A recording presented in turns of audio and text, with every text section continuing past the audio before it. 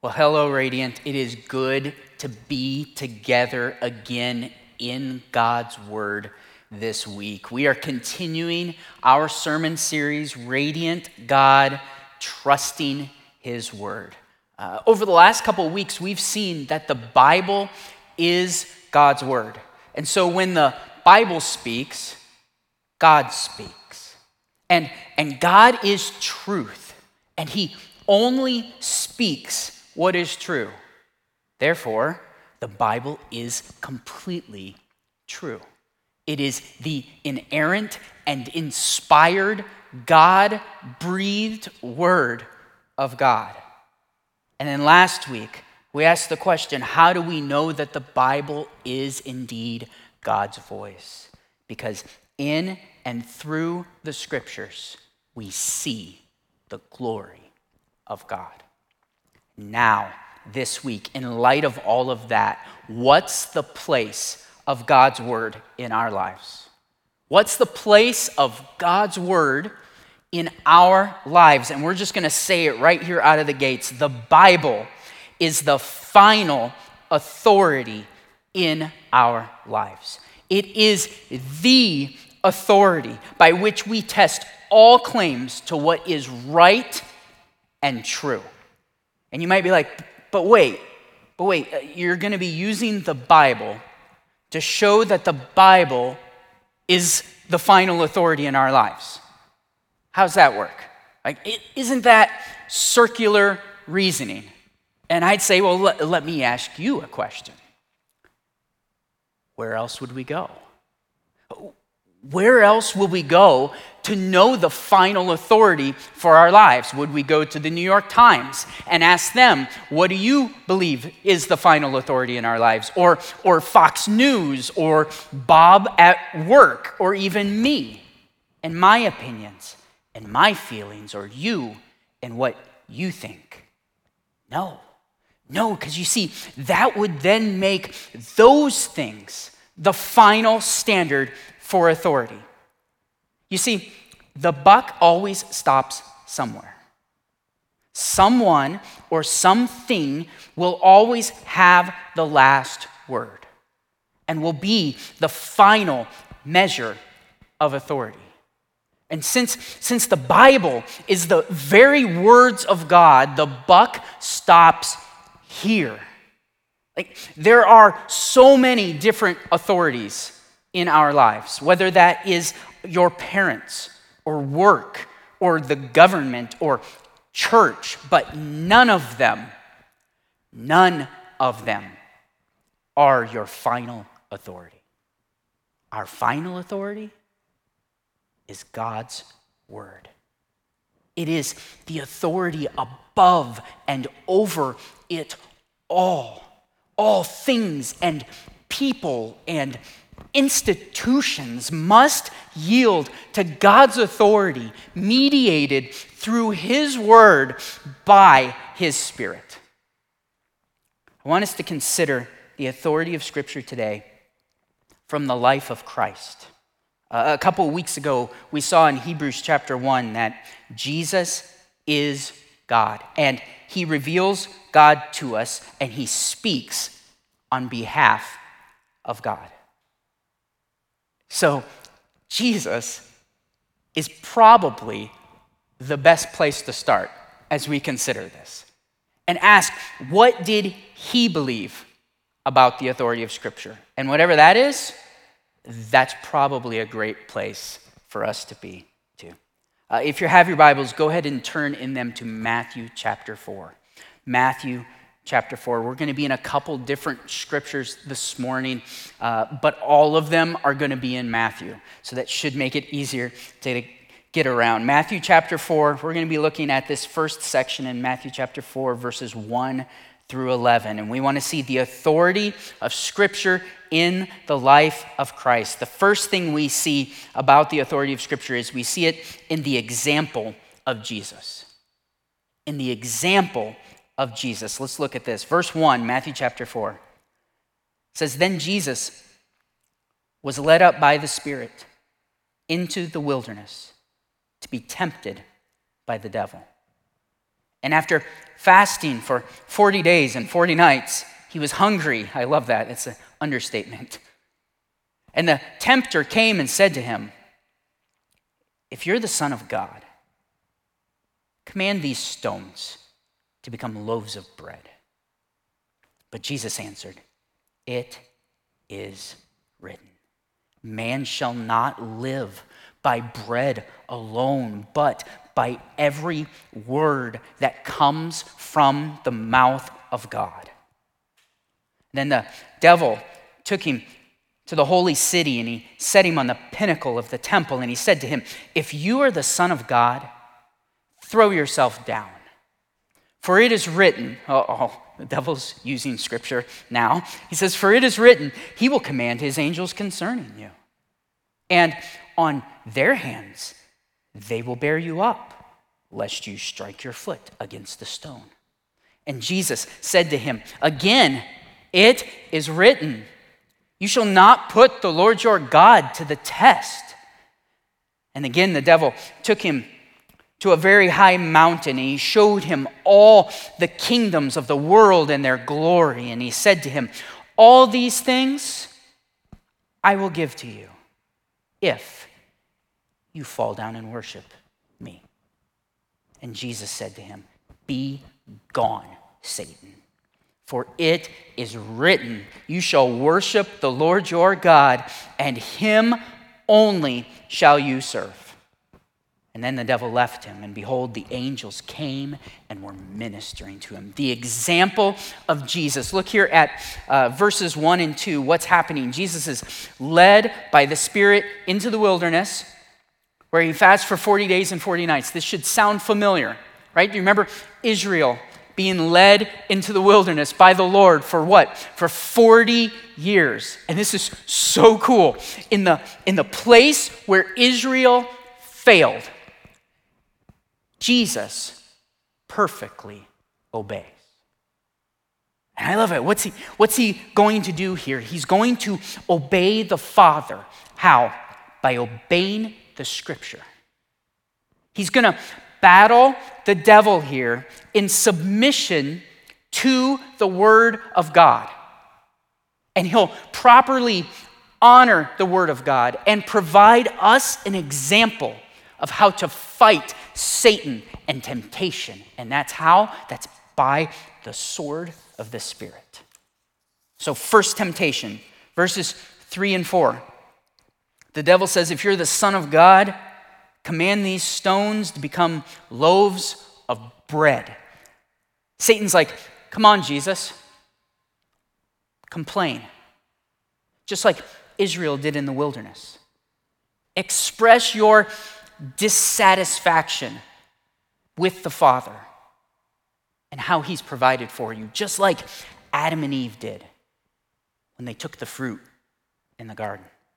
And since God led you into the wilderness and then he didn't provide food for you, make some for yourself in spite of what he wants." And what's Jesus say? No. Why? Verse 4. "It is written, man shall not live by bread alone, but by every word that comes from the mouth of God." Deuteronomy 8:13. Jesus says, "I will live by the authority of the word of God. I will live according to his will." Right? To obey him by obeying his word is better than food. He's like, keep your food. Keep your stones. I'll take his word. Second temptation there, verses 5 through 7. Devil takes him to the holy city, sets him on the pinnacle of the temple, and he says, "If you're the Son of God, throw yourself down. For it is written, he will command his angels concerning you, and on their hands they will bear you up, lest you strike your foot against a stone." And Satan is saying here, like, listen, God promises here, even in Scripture, that he'll protect you. And then he rips Psalm 91 out of its context and misapplies it for his own benefit. And he's like, where's God? as you're suffering here in the wilderness. Make him prove that he is with you and protecting you, because it sure seems like he's not even here. And Jesus says, verse 7, no. Why? Again, it is written. This again, it is written. It's like it's saying, it's also written, is what he's saying here. So yes, thanks for quoting scripture to me, okay? But it's also written. You shall not put the Lord your God to the test. Deuteronomy 6:13. Jesus is like, I will yield to all of Scripture's authority in its proper context. And I won't test God and ask him to prove himself, but instead I'll trust him and his word. Third temptation, verses 8 through 11. It says again, the devil took him on a very high mountain, showed him all the kingdoms of the world and their glory, and he said to him, all these things I'll give to you if you'll fall down and worship me. Satan's like, yield to my authority, and I'll give you all of this. In fact, I'll give you all of this without the cross. You can be king now, Jesus. You can take your rightful place now, Jesus, without the suffering, without yielding to the will of the Father. And what's Jesus say there in verse 10? He says, no. In fact, he says, be gone, Satan. Get lost, devil. For it is written, you shall worship the Lord your God, and him only shall you serve. Jesus is like, I'll yield to God's authority. I'll walk his path. I'll demonstrate by yielding to the authority of God's word. He's saying he is worthy. He is the only one worthy of worship, not you. And the whole argument of like, I'll follow Jesus, but not the Bible. It doesn't work. Because Jesus here doesn't stand over Scripture like a judge of it, but instead he obeys it. He lives his life yielded to God through his word, even to the cross. He demonstrates here by his perfect obedience that he is the perfect Lamb of God who takes away the sins of the world. And he also demonstrates that he's our example. He's our example of how to have victory over sin and temptation, and that's by living lives yielded to God under the authority of the Bible. We see the authority of Scripture in the example of Jesus. Next, we see the authority of Scripture in the teaching of Jesus. In the teaching of Jesus. Turn over one page to Matthew chapter 5. Matthew chapter 5, we're going to be starting there in verse 17. We were actually in this verse a couple weeks ago, but I want us to come back to this and see a little bit more of it today. Matthew 5, verse 17 says this, do not think that I have come to abolish the law or the prophets. I have not come to abolish them, but to fulfill them. Pause. Jesus is like, don't misunderstand. I haven't come to set this aside. I haven't come to set aside or abolish the law or the prophets. I haven't come to set aside Scripture. In fact, it's quite the opposite. Jesus is going to hold out a high view of Scripture here. In fact, the highest view. Because all the prophecies and predictions and the promises and the purposes are all pointing to him, and he fulfills them all and brings them to completion. And now he's going to rightly interpret them and obey them perfectly. Verse 18, for truly I say to you, until heaven and earth pass away, not an iota, not a dot will pass from the law until all is accomplished. Therefore, whoever relaxes one of the least of these commands and teaches others to do the same will be called least in the kingdom of heaven. But whoever does them and teaches them will be called great in the kingdom of heaven. So Jesus is like, listen, I'm not abolishing this. I'm not setting this aside. I'm fulfilling it and then obeying it perfectly. And then what is he saying? He teaches us how we are to view Scripture here. What are we supposed to do? Okay, we are supposed to do them and teach them. We're supposed to obey the Scriptures and then teach them, down to the smallest things, down to the smallest details. Why? Why? Because they all point to him and they are all from him. Remember, all Scripture is breathed out by God.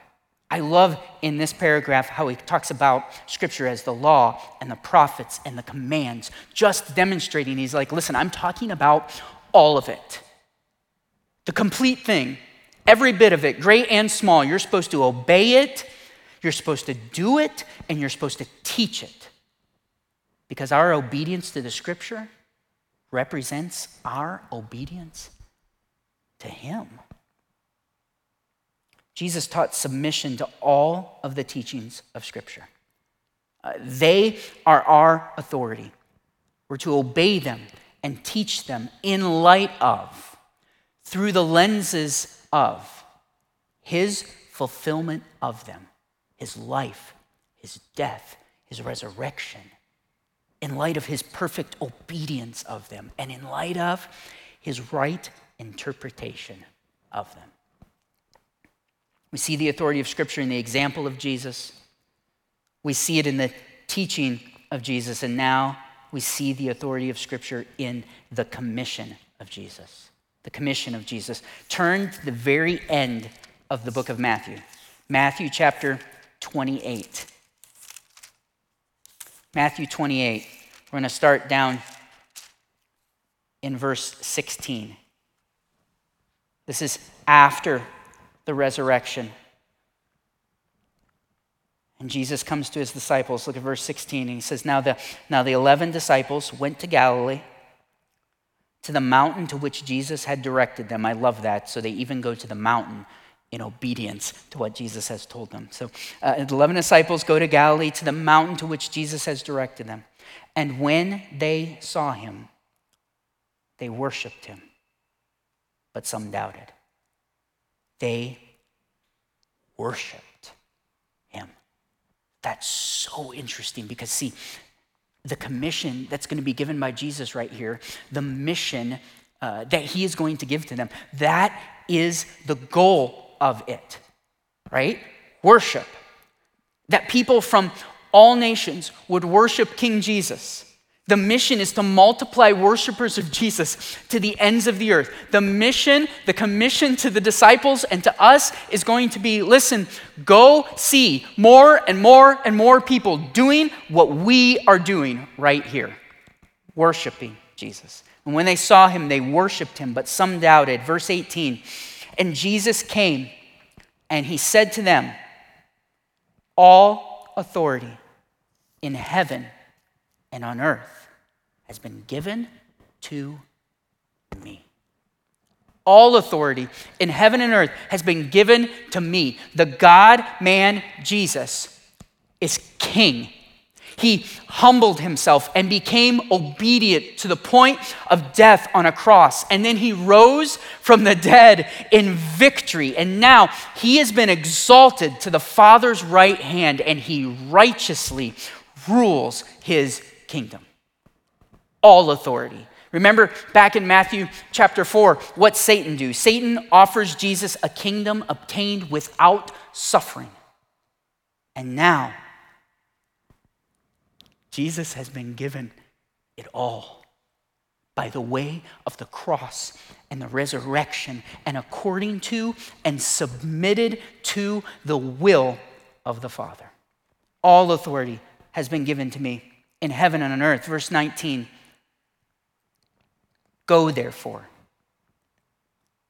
and make disciples of all nations, baptizing them in the name of the Father and of the Son and of the Holy Spirit. Doing what? Teaching them to observe all that I have commanded you. And behold, I am with you always to the end of the age. So Jesus is like, listen, is everybody paying attention? All authority in heaven and earth is mine. It's been given to me. Now, therefore, in light of that, here's what I want you to do. I want you to go and make disciples, baptizing and teaching them, okay? Baptizing and teaching, further specifying what it looks like to make disciples. Teaching them to do what? To observe, to obey. What? All that I have commanded you. Okay, so let's walk through this. Okay, what's all is saying? It's saying this. So how do we know that we are supposed to go and make disciples? How do we know our commission, our mission as the church? We know it from Jesus through his word. How will the nations know the good news and respond to it? By the work of the Holy Spirit through his word, carried by his disciples in obedience to his word. How will the nations know his commands and grow in Christ's likeness? Through his word, taught by his disciples. So Jesus is like, go and make disciples everywhere. Proclaim the good news about me so that people will turn from their sins and trust in me for salvation and be baptized and then taught to live their lives yielded under my authority. Not merely just taught, but taught to observe, taught to obey. This is what ongoing discipleship looks like. Teaching people to live their lives to the fullest in obedience to the authority of Jesus' words. Jesus lived in obedience to the authority of Scripture. It is written. He taught obedience to the Scripture. Whoever does them and teaches them will be called great in the kingdom of heaven. And he commissions us to make disciples by the presence and the power of the Holy Spirit through his word. Everything in the example of Jesus, in the teaching of Jesus, and in the commission of Jesus testifies to the final authority of God's word in our lives. Hopefully, at this point in this sermon series, you are picking up the Bible and you are beginning or continuing to listen to the voice of the Lord there while asking him to show you his glory in the scriptures. So now what? Now what do we need to do? What's next in light of Scripture being the final authority in our lives? Two things. First, we should test everything by it. We should test everything by the Bible. Acts chapter 17, verse 11 says this of the Bereans. It says, "Now these Jews were more noble than those of Thessalonica, and they received the word with all eagerness, examining the scriptures daily to see if these things were so."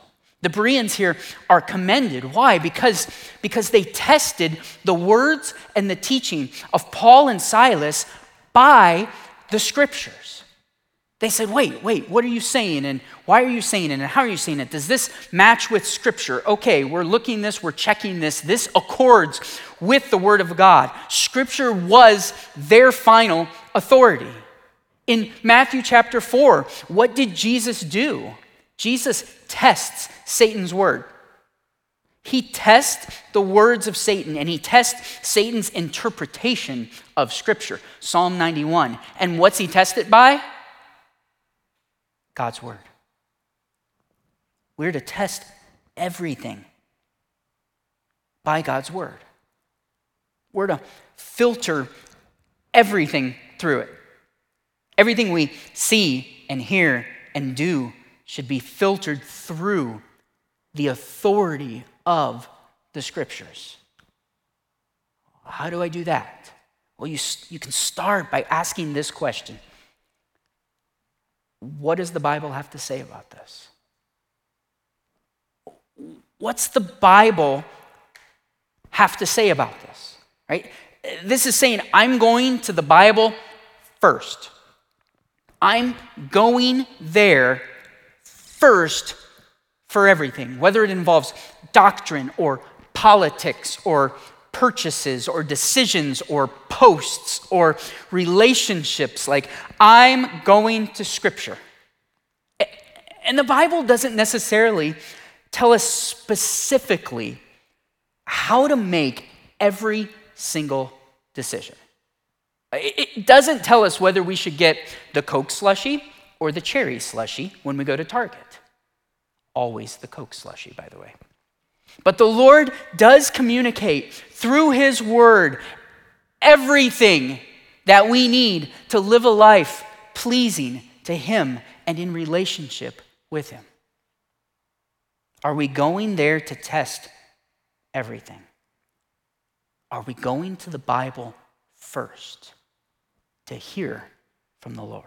Asking, what does it have to say about this? What does the Lord want me to know about this particular situation and about Him in light of it?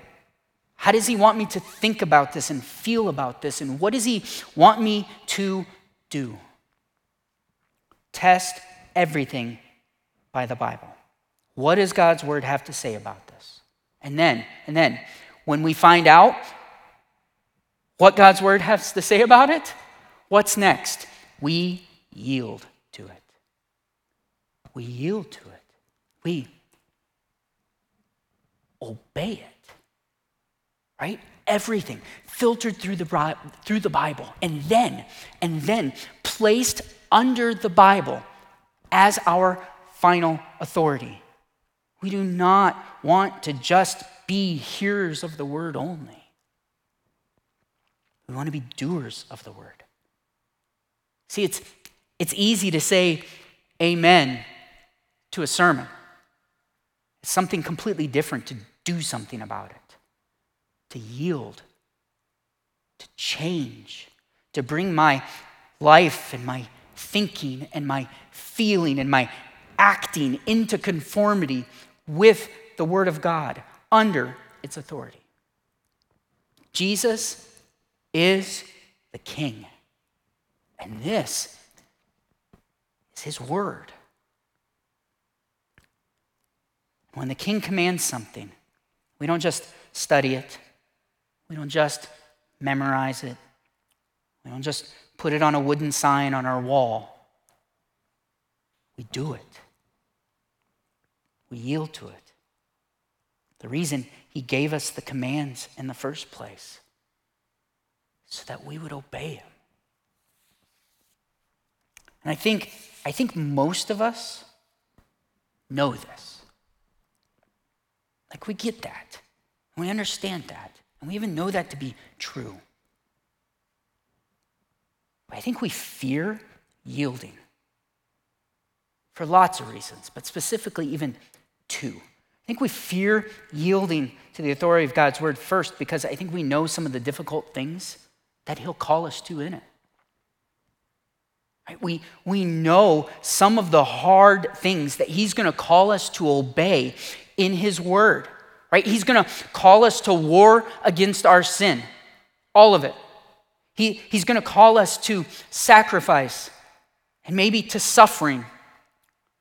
He's going to call us to proclaim the gospel to our neighbors and our families and our friends and even our enemies. He's going to call us to love and not hate. He's going to call us to give rather than take. And that's hard. So we don't do it. Or we fear doing it. About once a year, we have a garage sale at our house. It's a way for us to pass on things that we no longer need, to simplify our lives, and to get some funds so that we can purchase other things that we actually need. And every time that we come to this time of year, everybody in our house goes on a hunt for every single thing that we could possibly get rid of in our house. And while they're all searching for those things, I spend most of my time guarding one of my dresser drawers. Specifically, the dresser drawer that contains my t-shirts. Okay, so I love t-shirts. And I love t-shirts even more the older they get. You see, they've been washed a lot. They start to get faded. They fit just right, and they get perfectly comfortable. And then they get holes in them, which is even better. And sometimes they smell just right, and they are glorious. And not everyone in my house shares my sentiment for my old t-shirt. In fact, there are certain individuals in my house that think that when they get to a certain age, they should be discarded and never seen again. And we could not disagree more. I love my t-shirts. And so when everybody's on the hunt for everything that can be sold and gotten rid of and dealt with once and for all, I stand in front of that drawer and I say, no, you can have anything. But this is off limits. You can take everything else, but I love my t-shirts, and you can't have this. So often, that's exactly what we do with the authority of God's word. You can have everything else, but you can't have this. Yes, Lord, I yield to your kingship. I yield to your authority, except for this drawer. Except for this page. Except for this command. That's off limits. That's got my precious things in it. That's a dangerous and a sad game to play with the God of the universe. See, if we have a problem with something in the Bible, the problem is not with it. The problem's here in our heart. What's your t-shirt drawer? What do I need to yield under the authority of God's word?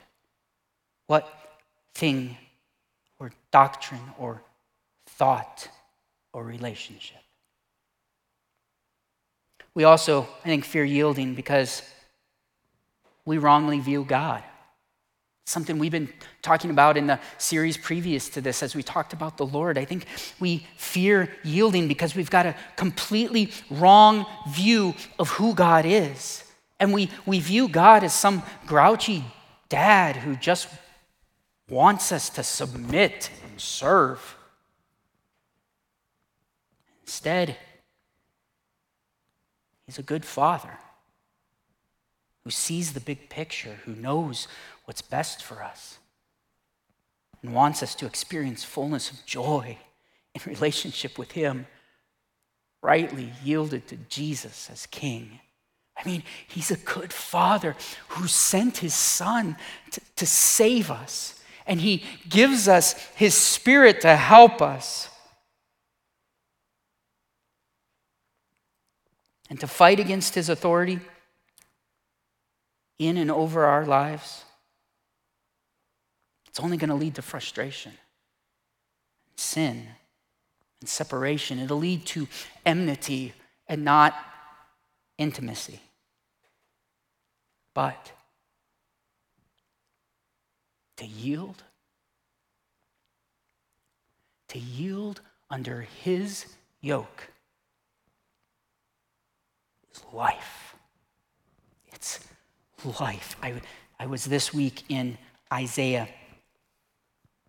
In Isaiah chapter 1, in verse 19, it says this, that God speaking to the children of Israel says, "If you are willing and obedient, you shall eat the good of the land. But if you refuse to listen and rebel, you shall be eaten by the sword, for the mouth of the Lord has spoken." Look at these, like, listen, if you repent, the verses ahead of this say, if you repent, like, you'll be washed whiter than snow, right? If you're willing and obedient, if you yield to me and hear me, what? You will eat the good of the land. There will be joy in relationship with God and blessing in this life and in the next. But if you refuse and you rebel, you'll be destroyed. Actually says you'll be eaten, you'll be devoured here by the sword. When we live our lives yielded to the authority of his word, it results in fruitfulness, in right relationship with him. It results in joy and usefulness, and it glorifies him. C. Michael Patton said this in his book. He says, as a believer in Christ, the best place you can be is under the authority of the one who loves you and made you. He knows what is best. Why would we seek anything else? As a Christian disciple, you must build a respect for all the authorities that God has given. Yes, God is the ultimate authority in your life, but the ultimate way in which God has chosen to communicate his authority is through the scriptures. This is why, as a Christian, we must read and meditate on and study the Bible as often as you are able. It is indispensable for Christian discipleship. The best place to be, the most joy-filled place to be, and not just some glib joy, but serious, real joy that recognizes that life is difficult and hard. The most joy-filled place to be is walking in obedience to the Lord, yielded to his authority in his word by the power and by the help of his Holy Spirit.